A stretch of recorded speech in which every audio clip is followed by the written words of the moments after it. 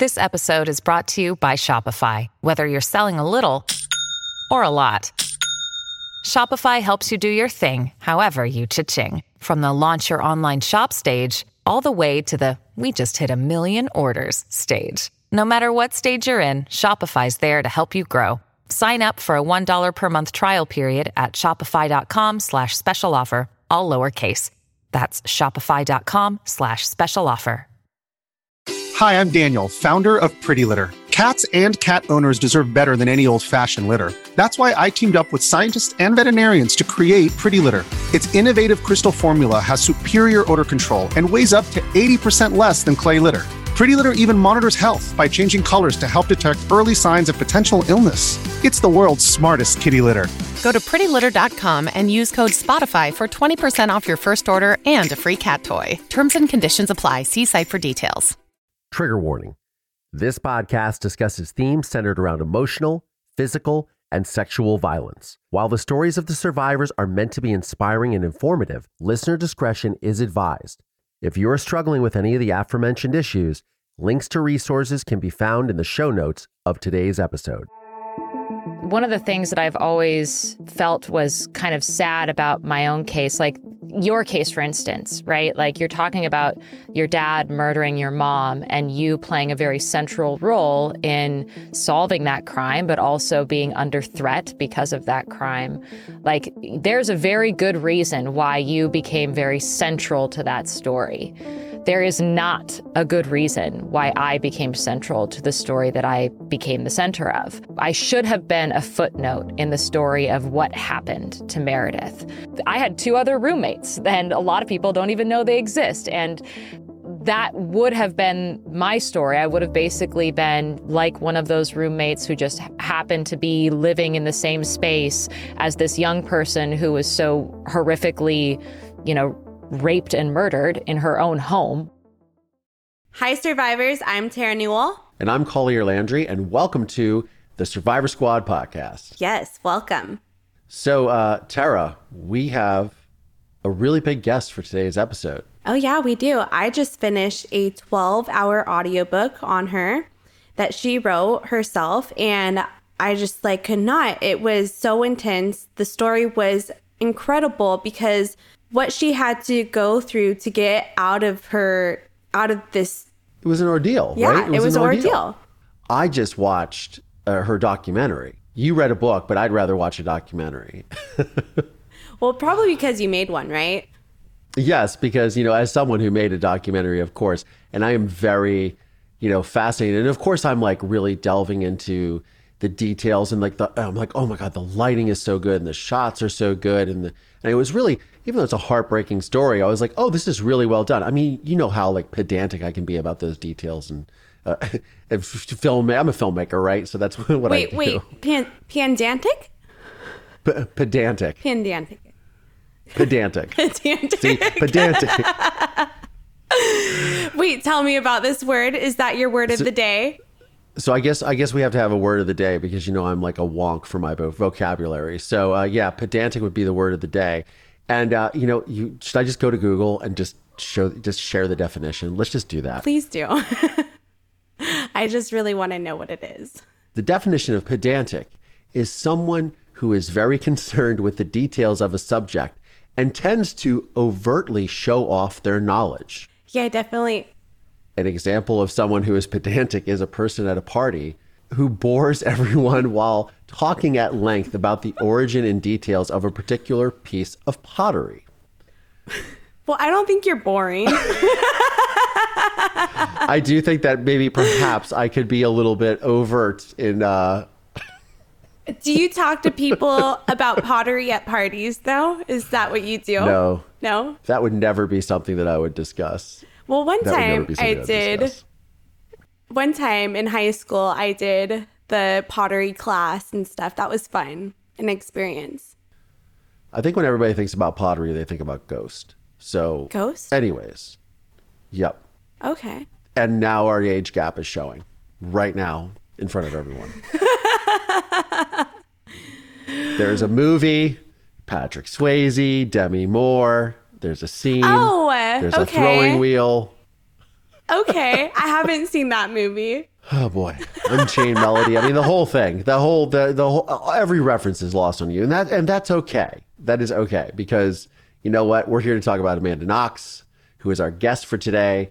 And you know, one of the things that I was realizing is, you know, how we got together with this podcast, right?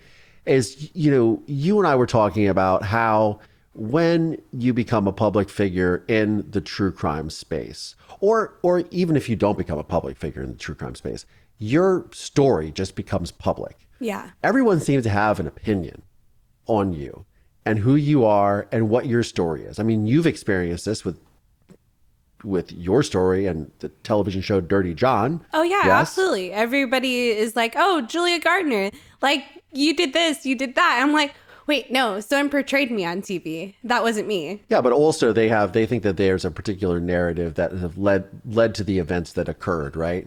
And so you have to... Oh, yeah, like the victim shaming and stuff. Victim shaming, victim blaming. I mean, I know for myself... Look, I put myself out there. I made the film A Murder in Mansfield. I am in it. And I know what it's like to face, you know, scrutiny for that. And, you know, look, my father murdered my mother. So I've had to constantly live under that veil of scrutiny since I was 12 years old. So there was an article in the Atlantic last year, and the title was, Who Owns Amanda Knox? Right? Yeah. She wrote the story for the Atlantic, and it says, 14 years ago, I was wrongfully convicted of murdering my roommate.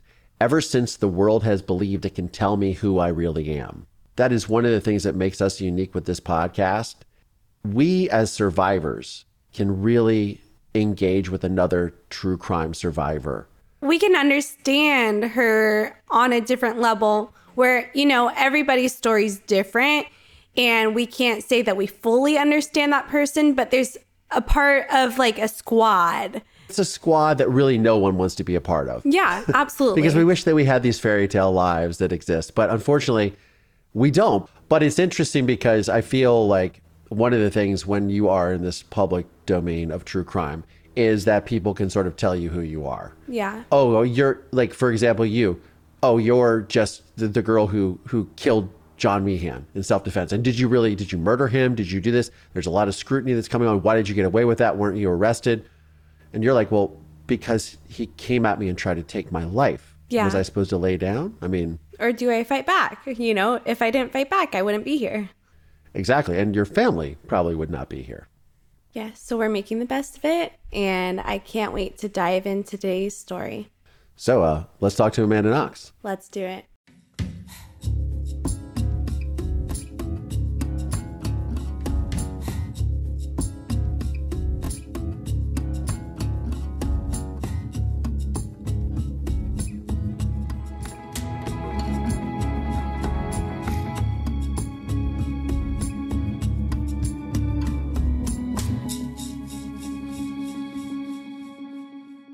How are you? I'm doing well. Yeah, I'm keeping busy, working on Labyrinths with my husband, doing full-time childcare.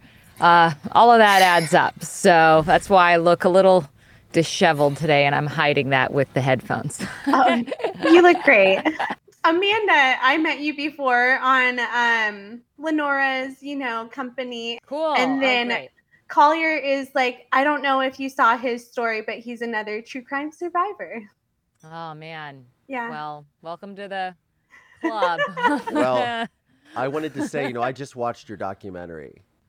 Yes. The filmmakers were very solid and they were very, very mindful of how they did it. Like, even just the interview with me, that straight on interview. Yes. Yeah. When you talk about true crime, and this is sort of the impetus behind Survivor Squad, was I did not realize, because my whole career, I always took control of my story. So I became a filmmaker. I was forced into true crime, much like all of us were.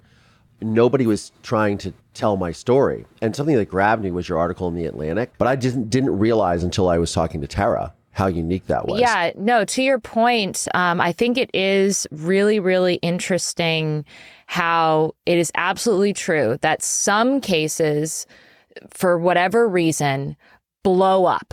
There's something about them that is just speaking to the cultural moment, and then everybody hears about them all the time, and they are turned into a million different books and TV shows and movies. And then there are just as legitimate, if not, other crimes that are happening and real people who are suffering who you never hear about, who want to tell their story and want to have a voice in that experience. And I think the thing and don't get the chance. And so why is it that some cases blow up the way that they do while others do not? And also, I think the more new conversation that I think we're having, and that a lot of people who have been exploited or are aware of the media exploitation of these stories are asking is, well, how come, like, people say that because we're the center of these stories or we've been directly impacted by these stories, that we don't have a legitimate, objective perspective to this phenomenon of crime and of survival and all of that. We have to be someone else's subject. And it's only a very recent thing that people have said, no, actually, I have my own perspective. Like, I know how to tell my own story. And just because I happen to be directly impacted by it does not mean that I am any less capable. And in fact, I think a lot of people take for granted that someone who is, for whatever reason, outside of the case, not directly impacted by it, is therefore going to have the best perspective of it. And I think we're sort of realizing that lie, that like this lie of objectivity, that like because you have not been directly impacted by something, you are therefore going to see it the most clearly. And it's like, no, you're coming to it also because of your own personal bullshit. Like, storytellers are making their own decisions based upon their personal feelings and how they appreciate these things. So learning about that lie of and becoming more literate about media, both traditional journalistic reportage and also Hollywood entertainment storytelling, how those things work together, how those play into how stories are told in the courtroom setting. They all are connected. And to think that they are all doing their like separate thing with their separate experts, and everyone who's at the center and directly impacted by those stories doesn't really have a say, is being called into question. And I think for good reason. Hey, it's Kaylee Cuoco for Priceline. Ready to go to your happy place for a happy price? Well, why didn't you say so? Just download the Priceline app right now and save up to 60% on hotels. So whether it's Cousin Kevin's Kazoo Concert in Kansas City, go Kevin, or Becky's Bachelorette Bash in Bermuda, you never have to miss a trip ever again. So download the Priceline app today. Your savings are waiting. Go to your happy place for a happy price. Go to your happy price, Priceline. 100%. 100%. Yeah. So on that note, why don't you share with us in your own words what happened? The big what happened. I mean, one of the things that I've always felt was kind of sad about my own case, like your case, for instance, right? Like, you're talking about your dad murdering your mom and you playing a very central role in solving that crime, but also being under threat because of that crime. Like, there's a very good reason why you became very central to that story. There is not a good reason why I became central to the story that I became the center of. I should have been a footnote in the story of what happened to Meredith. Yep. And I had two other roommates, and a lot of people don't even know they exist. And for that would have been my story. I would have basically been like one of those roommates who just happened to be living in the same space as this young person who was so horrifically, raped and murdered in her own home while studying abroad. Like, that is the story of Meredith. Is she went to study abroad, as many young women do. And one day when she was home alone, someone broke into our home and raped and murdered her and then fled the country. What's really sad is that it's not that extraordinary of a story, as horrific as it is. People breaking into people's houses and murdering them, and burglaries gone wrong, unfortunately, happen pretty often, and they don't tend to get a lot of media attention.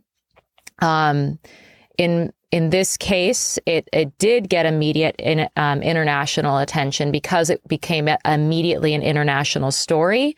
This young woman was studying abroad. She had everything going for her, and it was a horrific crime that came about in this very small, sheltered town where there were a lot of students. There was a huge student population in Perugia, and murders were not something that you heard about. This wasn't, New York in the 80s where there's a murder every block. Like, this is Perugia, where the last time there was like a big, murder scandal was like back in the 80s. Like, this was unheard of. And so for this to suddenly happen in this small town, it just completely threw the town in disarray. Everyone lost their minds, and the international media descended upon that moment and really took hold of the narrative very early on and put a lot of pressure on the police to deliver information that they could turn into an entertainment product. And that led into this vicious feedback cycle of the police then providing information that was unsubstantiated, that then was being churned out in the media. And then they felt a lot of pressure to uphold their sense of propriety and righteousness and professionalism in the face of unsubstantiated information. It was a perfect storm. And I just happened to be stuck in the center of it because I was one of Meredith's roommates, and I was the first of the roommates to come home and discover the crime scene. This show is sponsored by BetterHelp. Hey, Tara, as you know, I've been going back to therapy and I absolutely love it. You've been going back to therapy too, right? Oh, yeah. I went back to therapy and I went back to BetterHelp as well. Did you really? And how's that working out for you? I love it because there's so many therapists to choose from on there. Whatever you need, you could just go through a list. I went through a list the other day, just seeing what they had to offer. There was one with PTSD. There's so many great therapists. I mean, I believe there's over 30,000 different therapists that are on their app, and you can communicate with them with video conferencing. You can do messages and communicate with your therapist. It's a very personalized experience, which I really love. Oh, yes. I texted with a therapist the other day, and I never tried that out before. And I was like, oh, because I was typing it out with her, processing through it. And usually I get angry when I type stuff out. But I was like, oh, I was able to process it and work through it in a new way. And you know what? In a season of giving, what better gift than to give yourself the gift of therapy? In the season of giving, give yourself what you need with BetterHelp. Visit BetterHelp.com/survivor today to get 10% off your first month. That's BetterHelp, HELP.com/survivor. And when you came there, you saw the crime scene first, and then you left the crime scene because you thought someone was there, right? Yeah, so when I first came home that day, when we say discovered the crime scene, I did not stumble upon Meredith's body. And in fact, I never personally saw Meredith's body in person. That's good. I'm lucky. I'm lucky because my other roommate did. What I came home to was a number of odd things around my house. My front door was open. There was a few drops of blood in my sink. There was some feces left in the second bathroom toilet. All things that pointed to something is off, but at the time did not suggest to me that some horrific crime had occurred. I just didn't know what was off. I knew that something was wrong. And so I went to I had spent the night at my boyfriend's house. I went back to my house to take a shower, change my clothes, get ready to go off for a romantic weekend with my boyfriend. And I was like, ooh, something feels off. And in fact, this feces in the toilet thing gives me the creeps. I get that like vibe of like someone's watching me. I immediately leave my house and I go get him. And I'm like, hey, can you go back to my house with me and tell me if I'm overreacting? You know, like my gift of fear is flaring, but I don't really know why. Can you help me figure out what to do about this? he goes back with me. We do a little more poking around, and we discover in my other roommates' bedrooms that there's been a break-in, that there's glass everywhere. A rock was thrown through the window. We start poking around the rest of the house. One of my roommates' rooms is perfectly clean, spotless. Weirdly, nothing seems to have been stolen. Our computers, our cameras are all still laid out in plain sight. Nothing has been taken. But Meredith's door is locked. And we call the police, we call my roommates. Two of my roommates don't answer their phones, but one of them does. She meets us back at the house. The police descend upon our house. And Philomena, one of my roommates, and the police break open Meredith's door and really discover the crime scene, which is where Meredith fought for her life and died. So, wow, I can't even imagine. What was it like to receive that news in that moment? Well, receiving that news is a very generous word, because the way that it was the way that I first discovered that Meredith had been murdered was kind of chaotic and frantic. Everyone started screaming in Italian very fast. And so I did not see into Meredith's room. I was in the kitchen talking to another police officer, telling him about what I had seen when I first came home. I was telling him, here's this break-in. And then the other police officer went with Philomena to open Meredith's door. And so I did not see in. All of a sudden, people started yelling in Italian. And I understood a word here and there. I understood, blood. I heard someone say blood. I heard someone say foot. I heard someone say Meredith. I heard someone say wardrobe. But all of this all scrambled together with people talking over each other, yelling, crying hysterically, and pushing us out of the house into the driveway. Just all of a sudden, our house is closed off as a crime scene, and I have no idea what is going on. And so it actually took quite a long time for me to get confirmation about what was even seen in that room. Because again, everyone was yelling and talking over each other in Italian, and I couldn't understand what people were saying. So we were questioned by police. We were sort of separated and isolated from each other. And over the course of that morning, I got word from Philomena and from Philomena's friends who were with her that, yes, it was Meredith's body. And Meredith's body was found on the ground, covered by a blanket with her foot sticking out, that there was blood everywhere. And later, when I was taken to the police office, I was informed by a police officer that Meredith had been stabbed to death. So it was, again, it was this slow unraveling of information for me, because I didn't see what happened to Meredith. I didn't see into her room, and I couldn't understand what everyone was saying. So it was a very confusing time period for me. Very shock, not really knowing what's going on, being confused about what I was supposed to do. That was my feeling, was being unsure of what was actually going on, what I was supposed to do. Watching one of my roommates, Philomena, just losing her mind, crying hysterically, and I did not know. Well, I'm so sorry. Yeah, it was, I think that one of the other things that took me a long time to really understand was really fully comprehending the gravity of the situation, because sure, of course. It's so surreal.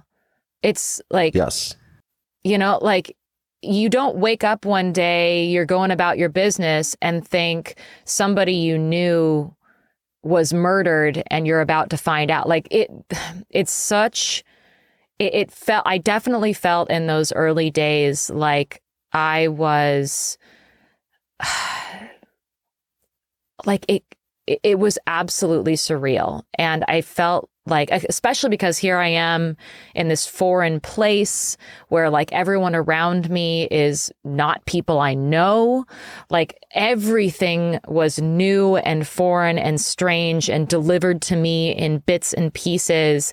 And so it took me a second to like fully comprehend and appreciate what was going on. And even after I was, put handcuffs put on me and I was brought to a prison cell, I didn't fully understand what was happening to me, to the case, anything. That is wild. It takes me to this moment in the film when they have that, obviously somebody's, filming for the press and your boyfriend is comforting you. So now with you describing what happened, you literally are probably going, baby, what's happening? Yeah. I don't understand what they're saying. What is going on? Yep. It's so interesting when we talk about the way that the media or the fantastical Hollywood machine weaves all these parts and pieces together to come up with a good story, right? Right. And how they make it seem like, oh, this is, after she's committed this horrific crime. This is just staggering to me that, first of all, I didn't know you had 2 other roommates. And right. It's just, and they have to break open a door. Did you know that they actually caught the guy who did it? No, I know that G'day is still in prison, correct? No, he's been released from prison. He has. Okay. Yeah, he served 13 years. He was swiftly convicted. Swiftly and relatively quietly convicted, yes. Separately from me and Raffaele. And then they went after you, is that correct? So talk about that. Yeah, because they arrested us first. Yes. Right? So, so the way that this is interesting for a lot of wrongful conviction stories, because generally when you hear about a wrongful conviction story, you hear about a case where a real murder happened and they just happened to have gotten the wrong guy. And one of the big obstacles is you say, well, we have this DNA and we discover it's not person A that we thought, it's actually person B who went on to commit more crimes. And so that's a really standard story that you hear in the wrongful conviction community. It's very, very shocking and more uncommon to hear a case about how they got the right guy, but they also decided to go after an innocent person. And in this case, me and Raffaele. So they arrested Raffaele and me, my boyfriend of 5 days, for the record, who was my alibi. They arrested us and charged us with murder 4 days after the crime scene was first discovered. So before they had processed the crime scene to a great degree, right? Like they're in the process of gathering evidence from the crime scene, but they had yet to really process that evidence, to like do examinations of the fingerprints and footprints that were left in Meredith's blood, like legit stuff that would point you to the person who had committed this crime. And they felt under a lot of pressure from international media to arrest someone as soon as possible. And so they brought Raffaele and I into separate interrogation rooms after 4 days of constant questioning and coerced us into signing statements. And we then were brought to jail and charged with this crime. And in the weeks following, they processed the evidence of the crime scene. And what they found was not evidence of me, not evidence of Raffaele, evidence of a known local burglar named Rudy G'day, who had a MO, a history of breaking and entering into people's homes, making himself at home, making himself comfortable, like making himself food, using the bathroom, just sort of hanging out in people's empty spaces after he had broken in, which is exactly what he did with our house. He made himself comfortable. He went and used the bathroom. And what I think actually happened is that he broke into our home while Meredith was away. All of us were out of the house. I was with my boyfriend. Meredith spent the evening hanging out with her girlfriends, and she walked back home around 9 o'clock-ish and discovered him already in our house. So she came home. He was in the bathroom when she arrived. That's why I think he didn't flush the toilet, so that he wouldn't alert her to his presence. And then he attacked her in her room. So his DNA evidence was all over the crime scene, his fingerprints, his footprints in her blood. He then fled the country, and they were able to catch him in Germany, where he was like running away under a false name.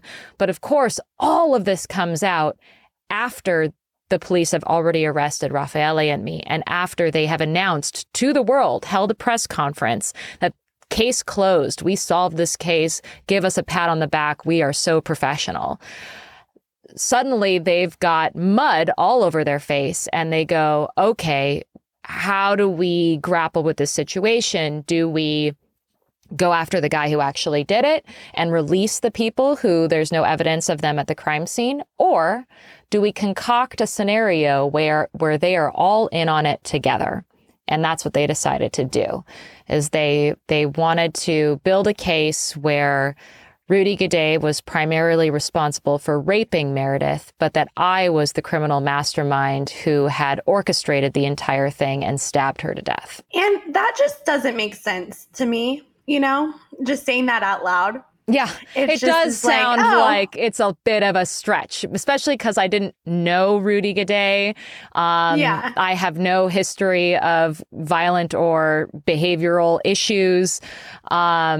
It was absolutely concocted out of nothing, because they felt themselves backed in a corner, and that they had to force these people who didn't know each other into a scenario together. And the way that they did that was by talking about there was like satanic panic overtones to this story. Meredith was murdered the day after Halloween.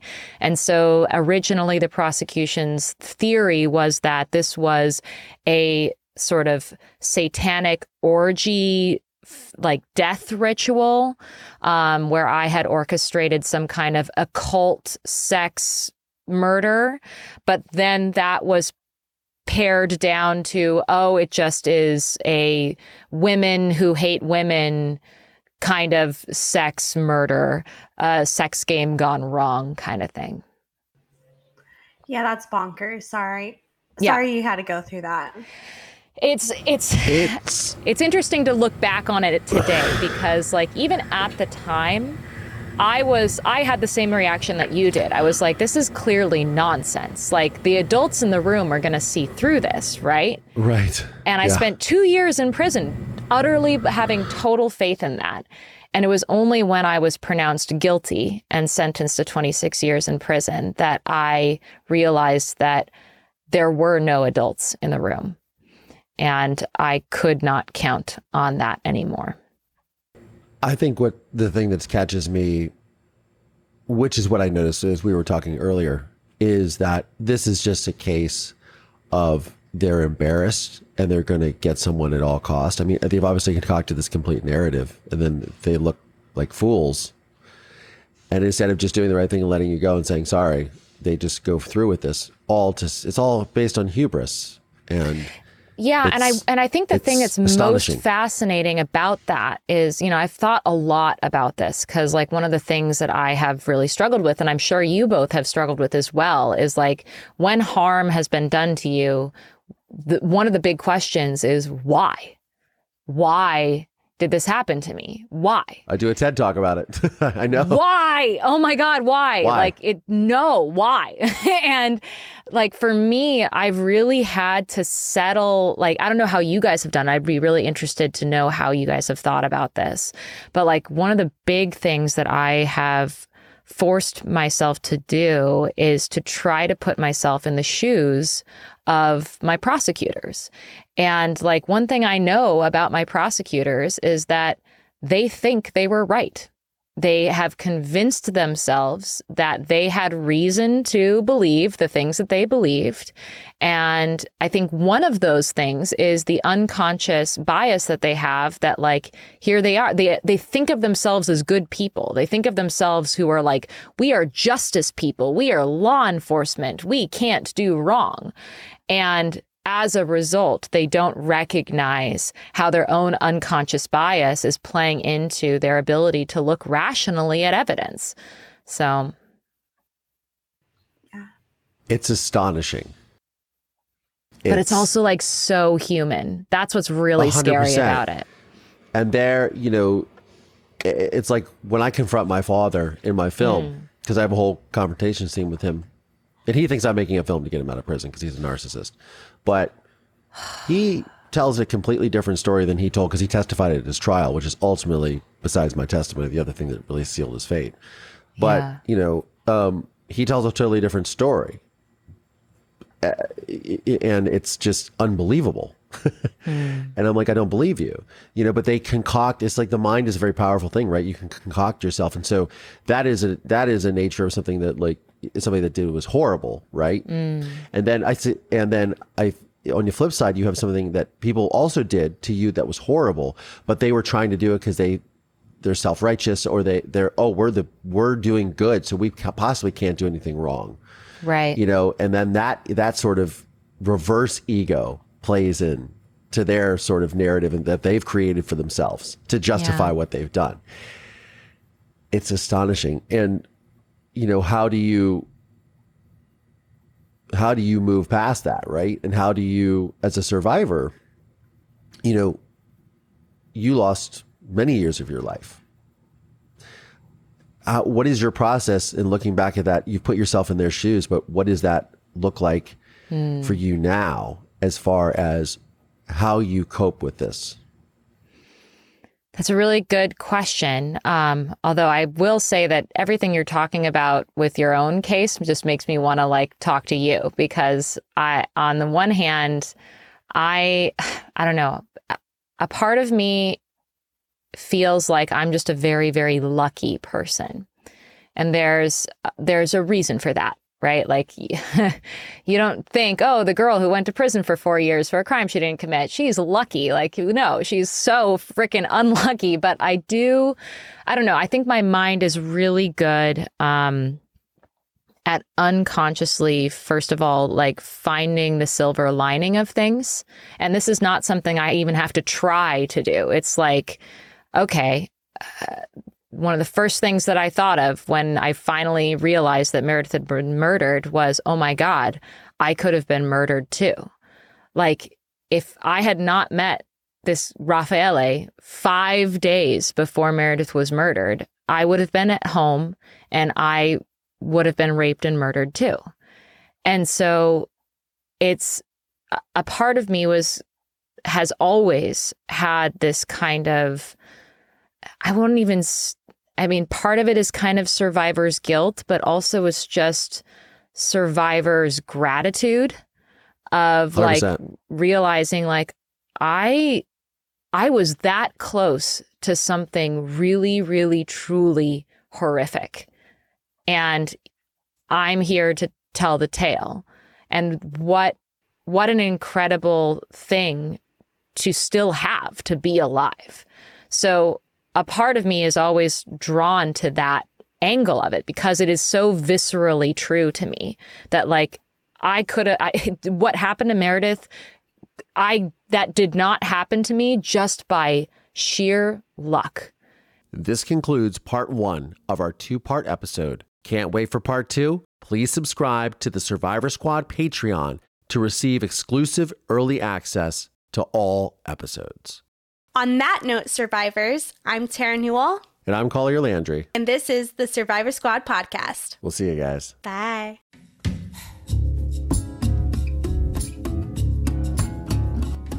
The Survivor Squad podcast is made possible by support from listeners just like you. Please subscribe via Apple Podcasts, Spotify, or wherever you get your podcasts from.